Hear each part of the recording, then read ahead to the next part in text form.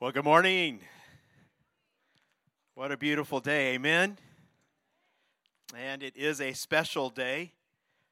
For some of you, I think it may be special because it's Super Bowl Sunday. And either you're really excited about the game you're going to watch today, or you're more excited about the food you're going to eat later on.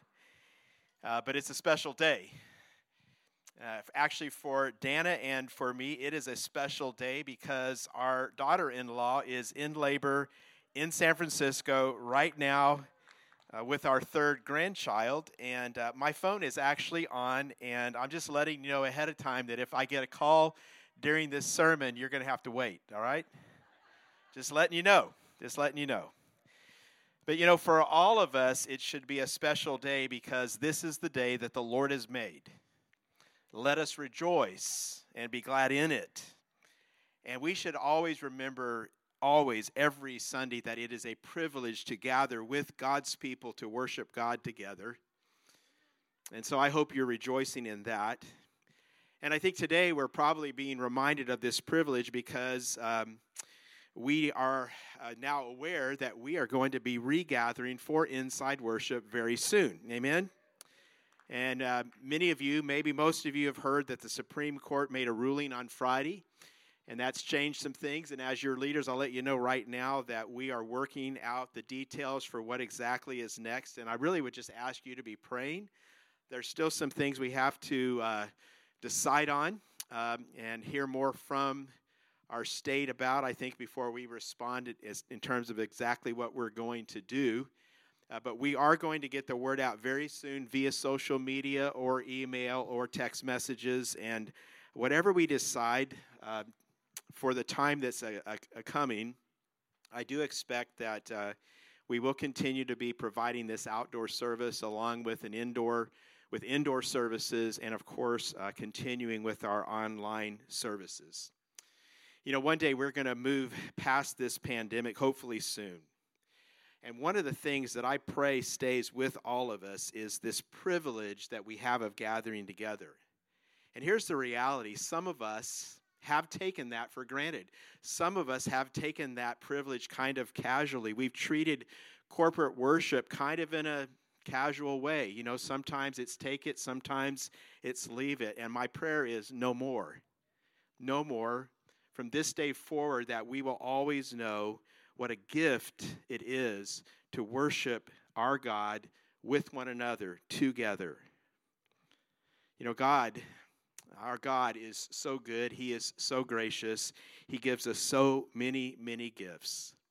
And one of the gifts that we're going to talk about this morning is a gift that, honestly, we're not typically real excited about receiving.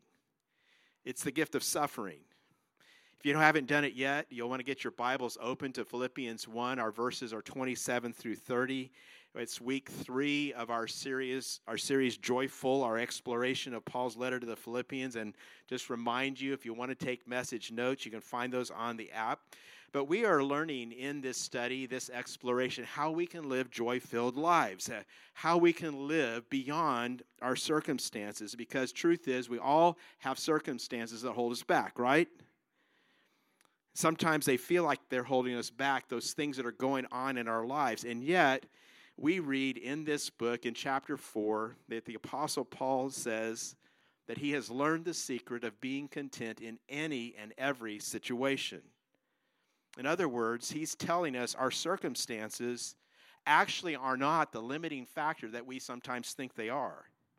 And again, I want to keep reminding you, Paul knows what he's talking about. As I've mentioned the last 2 weeks, Paul has faced incredibly difficult circumstances, incredibly painful circumstances all throughout his life. And one of those circumstances involves Paul's dream of making it to Rome so that Rome could become the launching point for the preaching of the gospel to the entire world. And Paul was so excited to come to Rome as a preacher. He prayed about going to Rome. He worked hard to get himself to Rome, but he wasn't getting to Rome. And it was like obstacle after obstacle, closed door after closed door. It seemed like it was never going to happen. But then all of a sudden, he's in Rome, but not the way he wanted to be. He was in Rome not as a preacher, but as a prisoner. And he didn't go to Rome. He was actually taken to Rome, and now he's chained to a guard in a Roman prison. And so when he says that he's learned the secret of being content in any and every situation, Paul is actually, in the moment he writes these words in Philippians, he's living it out. So how do we respond? How do we respond when the assignment we get is the assignment we didn't want? Often, that means that we're suffering. Often, that means that we are in pain. And this passage we're looking at today shows us how we should think about our suffering. And if you were to ask Paul what you should think, he would have told you that you should see your suffering as a gift. And again, Paul was suffering. Again, don't just think prison because, as I mentioned last week, Roman prisons made American prisons today look like kind of like Club Med. Paul is in a hard place, a painful place, a difficult place. His future is uncertain. He doesn't know if he's going to live or die. His dream, it seems like it's being derailed. And again, in this context of where we've been living for almost a year now, maybe this resonates with you. Maybe you are today in a place of pain in your life. Maybe it's physical. Maybe it's emotional or relational. Maybe it's spiritual, but you're hurting. And here's what you need to understand. How we think about suffering determines what it accomplishes in our lives. We talked a lot about thinking last week. We're going to continue to talk about thinking. If you're reading through Philippians, you should pay attention to all the times that Paul mentions thinking, thoughts, the mind. He says it over and over again because it is so fundamental. I want to give you two realities right off the bat that we need to hear that will set the stage for what we're going to talk about today. And the first one, you've heard it before, but we usually need to be reminded about it because we don't really like it, and it's this: suffering is inevitable. Say inevitable. See, we don't like it, but it's reality. And it's reality we get from our Lord and Savior, Jesus Christ. He told us this in John 16:33. You have probably heard this before. He said, in this world, and he didn't say in this world like it's possible. He didn't say in this world like, there's an outside chance that on occasion that, a few of you might experience a little bit of mild suffering. He said, in this world you will have trouble. So suffering's inevitable. And it's not the world we were meant for, but it's the world we made with our sin.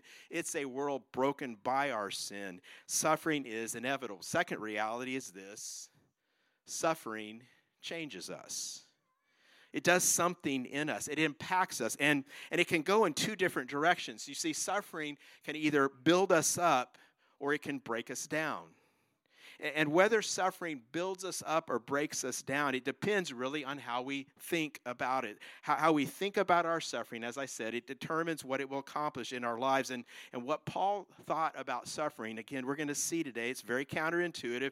It seems really strange. We struggle to grasp it many times, and yet it was how he thought that enabled him to say, I have learned the secret of being content in any and every situation. And see, thinking what Paul thought about suffering raises a question. And here's the question I would like you to ask yourself, and maybe you want to write it down somewhere so you can ponder it and think about it more later. But the question is, what would happen if I began to see suffering as a gift? What would happen if I began to see the pain in my life as a blessing, as something I get to experience rather than something I have to? How would that change my suffering? And how would that change what God accomplishes in me through my life's inevitable suffering? Now, you need to know that kind of structurally in this letter, Paul is beginning the main body of the letter here in verse 27 of chapter 1. And the next main section is going to take us 3 weeks to get through. It's chapter 1, verse 27 through chapter 2, verse 18. And Paul is moving now in this section from talking about himself. He's been referring many things to himself in the last few verses that we studied last week. And now he's going to talk about the Philippians. And he gives them the first command that he gives them in this book. Verse 27, first sentence says, whatever happens, conduct yourself in a manner worthy of the gospel of Christ.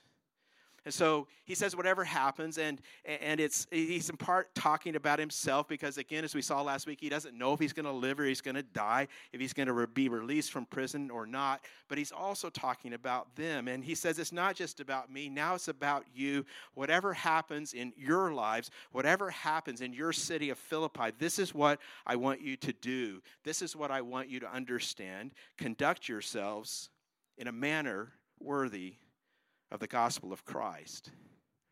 Now, this Greek word translated conduct, it's not Paul's typical word that he uses to tell people how to live. He's got a word for that. He uses it most of the time. This is a different word, and it's actually a word, it's pronounced in Greek, politeumai. It's the word from which we get our word politics.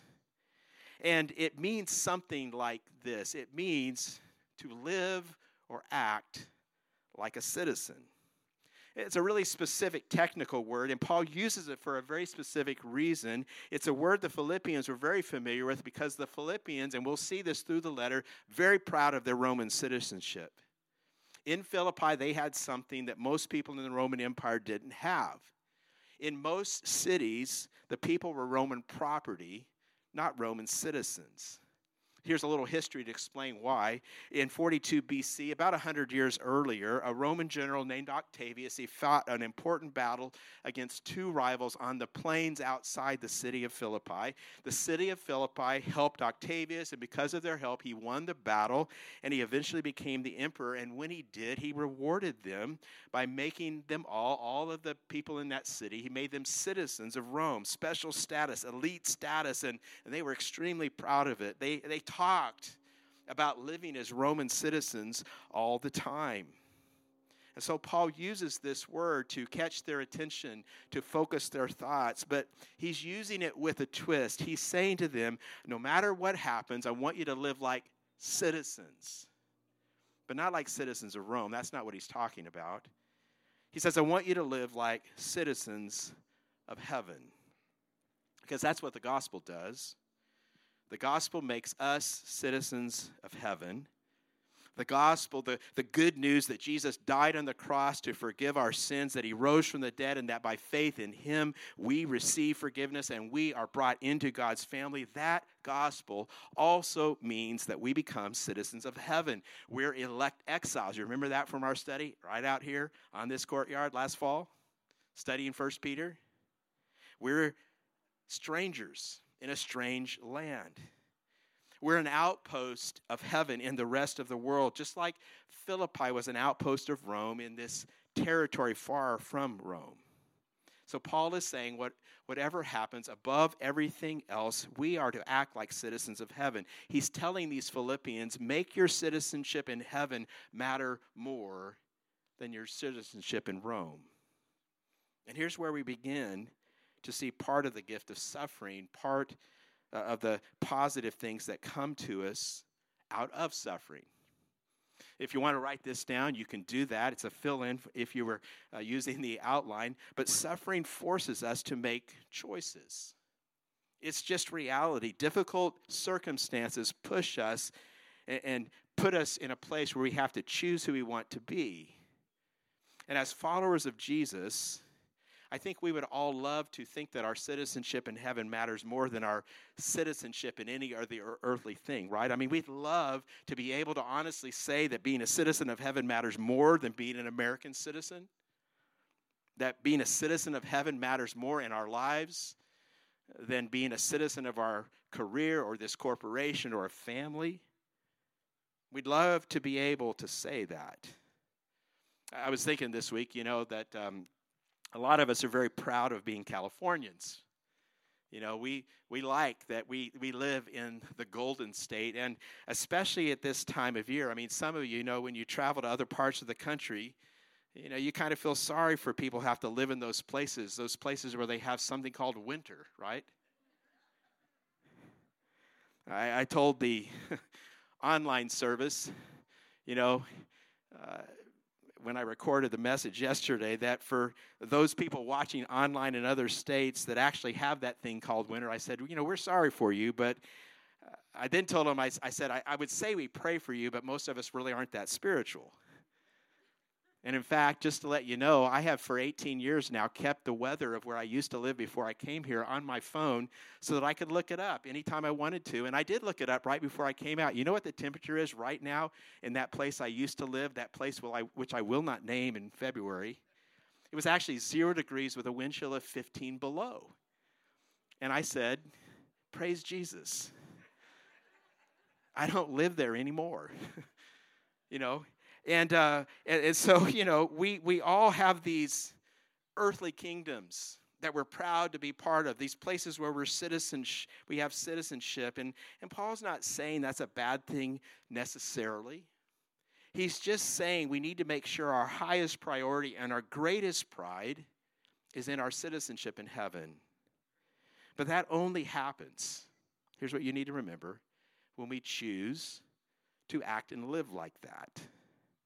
And it's often in the difficult circumstances that we're given the choice. And so when we're making that choice, here's what I want you to think. And it kind of, this idea, this concept comes out of this Greek word from which we get our word politics and political. When we're making that choice, we're actually kind of like casting votes for the kind of person we really want to be. You can think of it this way. Our choices cast a vote for the kind of person we want to be. Last year at Southwinds, right at this time, right before lockdown started, I did a series here called The Power of Habits. And I told you in that series about an interesting book called Atomic Habits. And it's a helpful book on how to build good habits, break bad habits. And one of the striking things that the author said was, every time we make a choice, we cast a vote for the kind of person we're going to be. Every time. And so, for example, late at night, I open the refrigerator door. I'm about to cast a vote. You know, depending on what I choose to eat. Say, like, if I eat a carrot, which never happens, let's just be honest about it. But, like, if I choose to eat a carrot, I'm casting a vote for being a healthy person. But on the other hand, when I choose to eat fried chicken, and cold fried chicken at 9 p.m. at night is magical, right? I mean, what am I choosing? Well, I'm choosing joy, obviously. But I'm also casting a vote for not being healthy. So when I decide, you know, another example, to like work out, go to the gym, or maybe I decide I'm not going to work out, I'm just going to sit in front of the TV, I'm going to watch TV for hours on end. Well, I'm casting a vote to be in shape or to not be in shape. When someone wounds me, I have a choice. I'm casting a vote for peace and freedom or for bitterness and resentment. When a door opens to tell someone about Jesus, I have a choice. I'm casting a vote for the advancement of the gospel, the sharing of God's goodness and mercy and grace in a world that so desperately needs it. Or maybe I stay silent because I'm afraid and I cast a vote for death, not life. So you all have to make choices. And whenever I'm in a difficult situation, that's when I cast a vote for who I'm really becoming. And so Paul says to this church in Philippi, I know things are getting hard, and they're getting harder. It's hard living for Jesus in a culture that demands that you live for something else. And again, the Philippians, because they were such a place of pride in being part of the Roman Empire, they lived in a city where they were repeatedly called to say, everybody in that city was called to say, Caesar is Lord. And if you didn't say that, people noticed. If you didn't say that, people would see you as a problem. Some people would see you as a danger to society, maybe as a danger to other people. And so they were facing these hard choices. Where were their ultimate priorities? And as they chose to follow God, they suffered. But every time they faced this, it gave them opportunities to cast votes for who they wanted to be. Will we be people who live lives worthy of the gospel? Will we live our lives for Jesus, our Savior, above all other things? See, that's the privilege that comes in the gift of suffering. And Paul is saying to those people and now to us, I know what I want you to be. Here's the next thing I want you to see. Paul says, this is the second part of verse 27. It goes on into verse 28. He says, then, Whether I come and see you or only hear about you in my absence, I will know that you stand firm in the one Spirit, striving together as one for the faith of the gospel, without being frightened in any way by those who oppose you. Here's what I want you to see in those words. Paul shows us 3 ways that we can cast votes. 3 ways that we can choose to be people whose citizenship in heaven matters more than anything else. First, he says, we make that choice, we cast that vote when we stand firm in the one Spirit. Kind of an interesting phrase. It's not the most common way we see it being phrased, but Paul is referring here to the Holy Spirit. And if the Bible teaches us, the New Testament tells us that whenever we say yes to Jesus, not only are we forgiven of our sins, not only are we adopted into God's family, but God's Holy Spirit takes up residence in us, and God's Holy Spirit begins to transform us from the inside out. And as followers of Jesus, all of us, we have that same Spirit. And that's true no matter how many differences we may have in other areas from each other. You know, one of the things that's true whenever Southwinds gathers, it's true right now, it's true anytime we gather indoors, it's true when we gather online, there's a lot of diversity going on, right? All kinds of differences in all kinds of ways. There are ethnic differences. Black Christians, Asian Christians, Hispanic Christians, white Christians. We have political differences, Republican Christians, Democratic Christians. We have theological differences. There are Calvinist Christians, Arminian Christians, and a lot of you are like, what are you talking about? Don't worry about it right now. It's not our point today. We have charismatic and we have not charismatic Christians. See, all kinds of Christians, but all kinds of Christians all have only one kind of Spirit, the Holy Spirit. And you see, we have a choice as a church family. We can pay a lot of attention to all those differences. Like you are over here because you're that kind of person, and I'm over here because I'm this kind of a person, and we're different. We can pay a lot of attention to those things, but if we do that, it leads to division. It leads to a lack of unity. Or we can say, no. We will stand firm in the one Spirit who lives inside all of us. So how do we apply this? How do we cast votes for being the kind of people whose citizenship in heaven matters most? And I want to put it to you this way. One application is we choose to pay more attention to what we have in common with each other than what we don't. And we could talk about those other things. That's fine. We can debate some of those things. We're not saying those other things don't matter at all, but we are saying they do not matter as much as the fact that we all share in the same Spirit. And I don't know who I'm speaking to right now about this, but some of us sometimes care more about that other stuff. Some of us sometimes are more worried about getting everyone to agree with us. Some of us may need today, right now, in this moment, on this courtyard, to be reminded what matters most is our citizenship in heaven. What matters most is that we all have the same Holy Spirit. That's a way to cast a vote for being someone whose citizenship in heaven matters more. Secondly, we cast a vote when we strive together for the gospel. He says, by striving together as one for the faith of the gospel. In other words, he says you cast a vote to be a person whose citizenship in heaven matters most by choosing to live on mission. That's how I'm going to describe it. How do we live on mission? Well, I think in this context, just look around what we've been studying in this first chapter. We live on mission whenever we choose to advance the gospel. That's Paul's phrase that he uses earlier in chapter 1. We advance the gospel. We extend God's influence in the world. And this is true every time we do something to serve God. Every time we bring light into a dark place in Jesus' name, we're extending God's influence in the world. We're living on mission. Every time we bring hope where there is despair, we're extending God's influence in the world. Every time we bring healing where there's hurt and we do it in the name of Jesus, we are extending God's influence. Every time we bring righteousness to a place where sin is running rampant, we are extending God's influence in the world. Every time, say every time. Every time we take the opportunity to speak of the hope we have in Jesus Christ, crucified, risen for us. Every time we share that hope, every time we share that gospel, every time we share that good news, we are extending God's influence and we are living on mission. Every time we do even very, very simple things, maybe as simple as just inviting someone to watch our online service because they're not ready to get out and be around other people. Or if they are, maybe it's as simple as inviting them to come with you and sit out on the courtyard on a beautiful February Sunday morning. Every time that you say to someone, hey, we're going through a series that I think you might find helpful. There's some really encouraging truths that we're talking about. Would you like to come with me?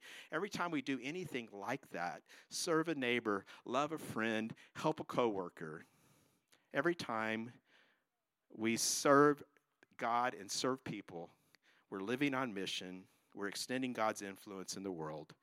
We're striving together for the gospel. And we're choosing to be God's people. We're casting a vote to be a person whose citizenship in heaven matters more than anything else.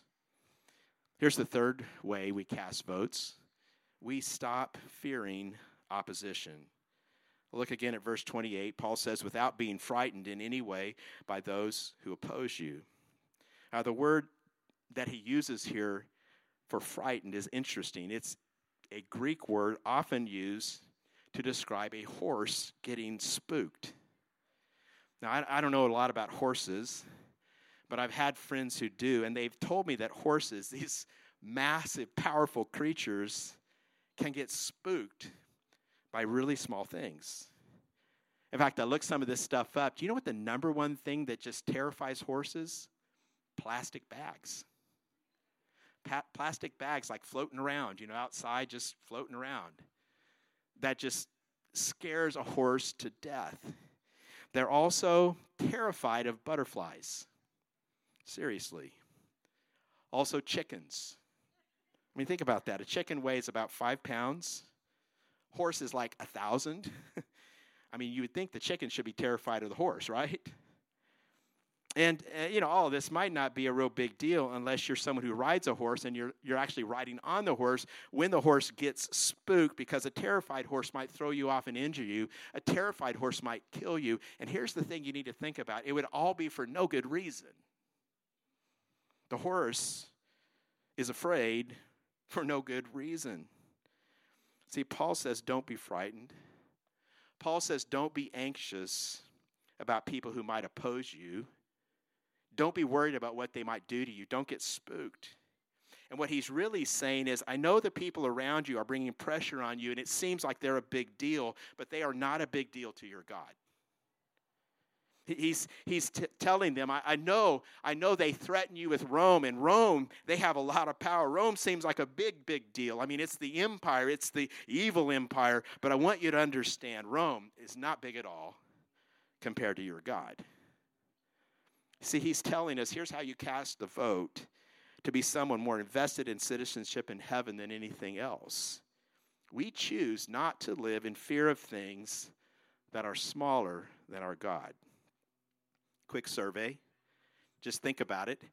Does anyone know how many things are smaller than our God? Simple answer. All of them. All of them. No matter how big they may seem to your life, in your life compared to God, they are infinitesimally small. So don't get spooked by it. Don't fear it. And then he says, if you do these three things, and he's still in verse 28, this is a sign to them that they will be destroyed, but that you will be saved, and that by God. Now, here's something very interesting. When you're casting votes for becoming the people you want to be, you actually don't have to win by a landslide. You see, to become the kind of person you want to be, you only have to win by a simple majority. You only have to cast more votes for the kind of person you want to be than the kind of person you don't. And that's good news, because that means you can mess up. You can make mistakes along the way because there's grace. You may cast the wrong vote. Don't raise your hand, but how many of you cast the wrong vote sometime during this past week? It's okay, because our God, who is good, forgives. and we can get it right the next time. All you have to do is cast more votes for who you want to be, for the person whose citizenship is in heaven, than for the other thing. And then he says, and when you're casting votes that way, it's actually going to be like a sign to everyone around you that they're being destroyed. Now, this probably sounds a little strange, and you need to know this is not intended as a threat. What Paul is saying is that when you live as citizens of heaven first, the people around you see this and begin to look at you, and they start to recognize you have something they don't, and maybe they begin to think, you know what? I'm putting my hope and faith in this earthly temporary kingdom. I'm putting my hope and my faith in the citizenship I have in my career or in the kingdom of pleasure, but I look around and I'm living my life and I'm starting to figure out that honestly I don't have the stability, I don't have the confidence, I don't have the peace that I see in you with your citizenship in heaven. You see, our trust in Christ will reveal the inadequacies of those other citizenships. And people who look begin to recognize these things are falling apart, and I'm going to be destroyed with them. And it draws their attention to God. It draws their attention to Jesus. And then Paul says what is probably the most difficult part of this passage, and maybe like the entire letter of Philippians. This is verses 29 and 30. He says, for it has been granted to you on behalf of Christ, not only to believe in him, but also to suffer for him, since you are going through the same struggle you saw I had and now hear that I still have. Now, if you're writing some stuff down, you got a paper Bible with you and you want to underline it, why don't you underline this word granted? It's key to everything I'm telling you today. And here's the thing you need to understand. Granting is something God does. Paul's saying here, God, in his sovereignty, has not only granted you on behalf of Christ to believe in him, he's also granted you suffering in Jesus. He says, good news, church. We're all in this together. We've been seeing that. I've suffered and I've been in pain for the gospel, and now you're in pain and you're suffering. Good news, we're in this together. And so this word granted is something only God can do, but it's a word that in its root speaks of gift. It's been gifted to you, the suffering. In fact, to make it even more focused, this Greek word translated granted is all actually rooted in the Greek word for grace. Same word family. Do you know what grace is? Grace is an undeserved gift. Now, sometimes we confuse mercy and grace. Mercy is actually when God doesn't give us the punishment we deserve for our sin. When we don't get something bad that we deserve, that's mercy. But grace is sort of like mercy on steroids. Grace is when we get something good that we don't deserve. And so hear this. This word granted, where Paul says you've been granted to suffer, this word granted is a grace word. And what that tells us is this, very clear. Paul says suffering is a grace. Suffering is an undeserved gift from God. Now, I pause right here for an amen or two, but I'm not hearing any. And I'm not real surprised.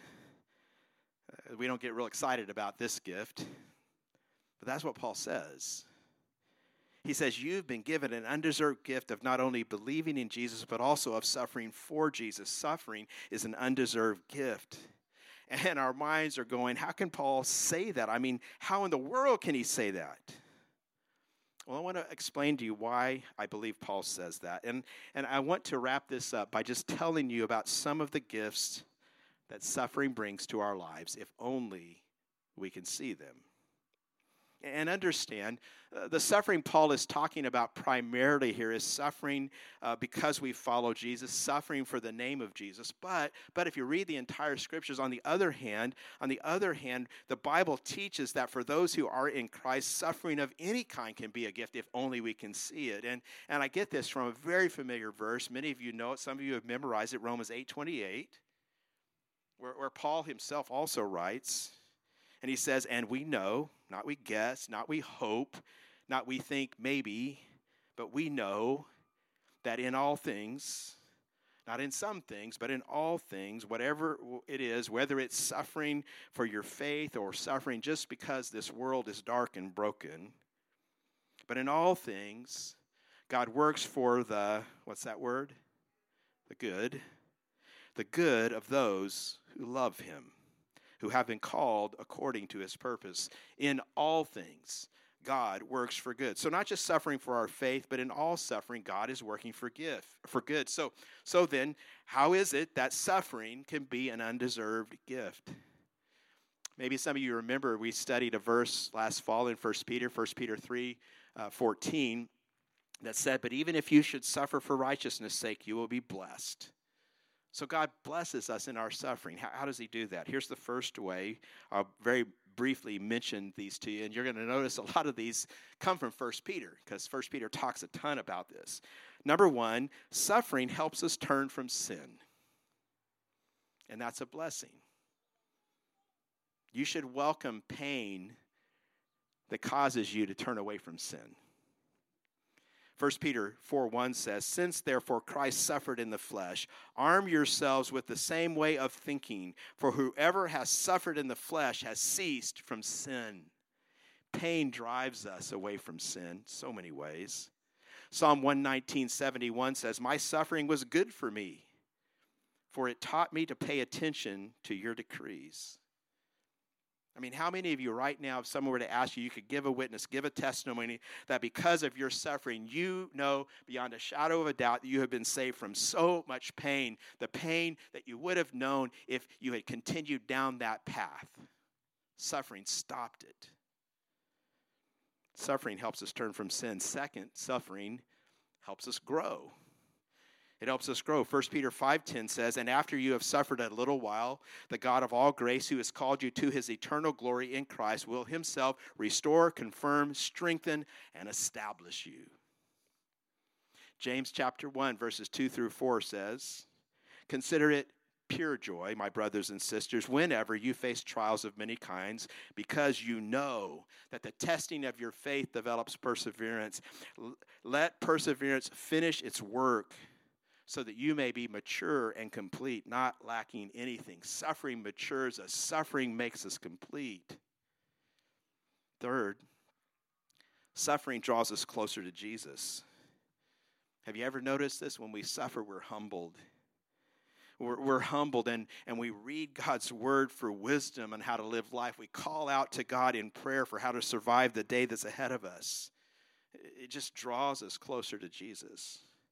Fourth, suffering brings us God's comfort, which then gives us compassion for others. Suffering brings us God's comfort, which then gives us compassion for others. 2 Corinthians 1:3-4 says, praise be to the God and Father of our Lord Jesus Christ, the Father of compassion and the God of all comfort, who comforts us in all our troubles, so that we can comfort those in any trouble with the comfort we ourselves have received from God. Amen? I mean, I could give you so many ways. I could keep going for a long, long time with this. I'm just going to give you one more, kind of sum it all up. Suffering makes us more like Jesus. Do you want to be like Jesus? That's a serious question. Do you want to be like Jesus? I'm just telling you right now, you can't be like Jesus without suffering. Because Jesus the Christ, the very Son of God from eternity past, came into this world to suffer and to die so that you might live. You can't be like him apart from suffering. It's just not possible. We're going to actually see more of this later on in our exploration of Philippians and so many places in the Bible. Let me just read this passage, Philippians 3:10-11. Paul says, I want to know Christ. Yes, to know the power of his resurrection and participation in his sufferings, becoming like him in his death, and so somehow attaining to the resurrection from the dead. You see, when we suffer, we experience what Jesus experienced. We share in his life and in his death and in his resurrected life. We become more like him. And by the way, isn't that God's goal for us? It is. It's God's life goal for us to make us like Jesus. That's the ultimate reason, friends. Listen to me. That's the ultimate reasons why God the Father gives to us, his children, the gift of suffering. He wants to make us like his Son. I want to wrap this up. I want to give you 2 things to do this week, okay? So if you haven't been writing anything down now and you can write something down or take some notes, this would be a good time to start, just saying. But I got 2 things. They're like fill in the blank. And these are available for you. Well, they may not be on the app. I can't remember right now. But you're going to hear them when I say. Number 1, I am most in danger of allowing my citizenship in blank to be more important than my citizenship in heaven. Something for you to think about personally. I am most in danger of allowing my citizenship in blank, what would you put there, to be more important than my citizenship in heaven. Have you identified the place you most struggle with that? I mean, is it your family? Is it your career? Is it your comfort or maybe your wealth? Maybe your health? Is it the approval of other people? I mean, we all have something we belong to or something we look to and depend on, something we're tempted to make more important than our citizenship in heaven, and we need to be aware of it because it's only when we see it that we can recognize the opportunities we will have to cast a vote for the person we want to be. So I want to encourage you to fill that blank in. Second, in my current suffering, I see this gift, and then you fill in that blank. In my current suffering, I see this gift. Now, I just gave you 5 gifts that God can give you from your suffering, just as examples. But I want you to think about what is causing pain in your life right now, and then I want you to ask, what gift is God wanting to give me in my pain? Think of your suffering. Identify the gift. Because, friends, I'm just telling you, and if you haven't heard it yet, please hear it now. Please hear it now. Listen to what I am saying. Suffering is a grace. Suffering is an undeserved gift from our good God. And this is the word of the Lord for us today. Amen.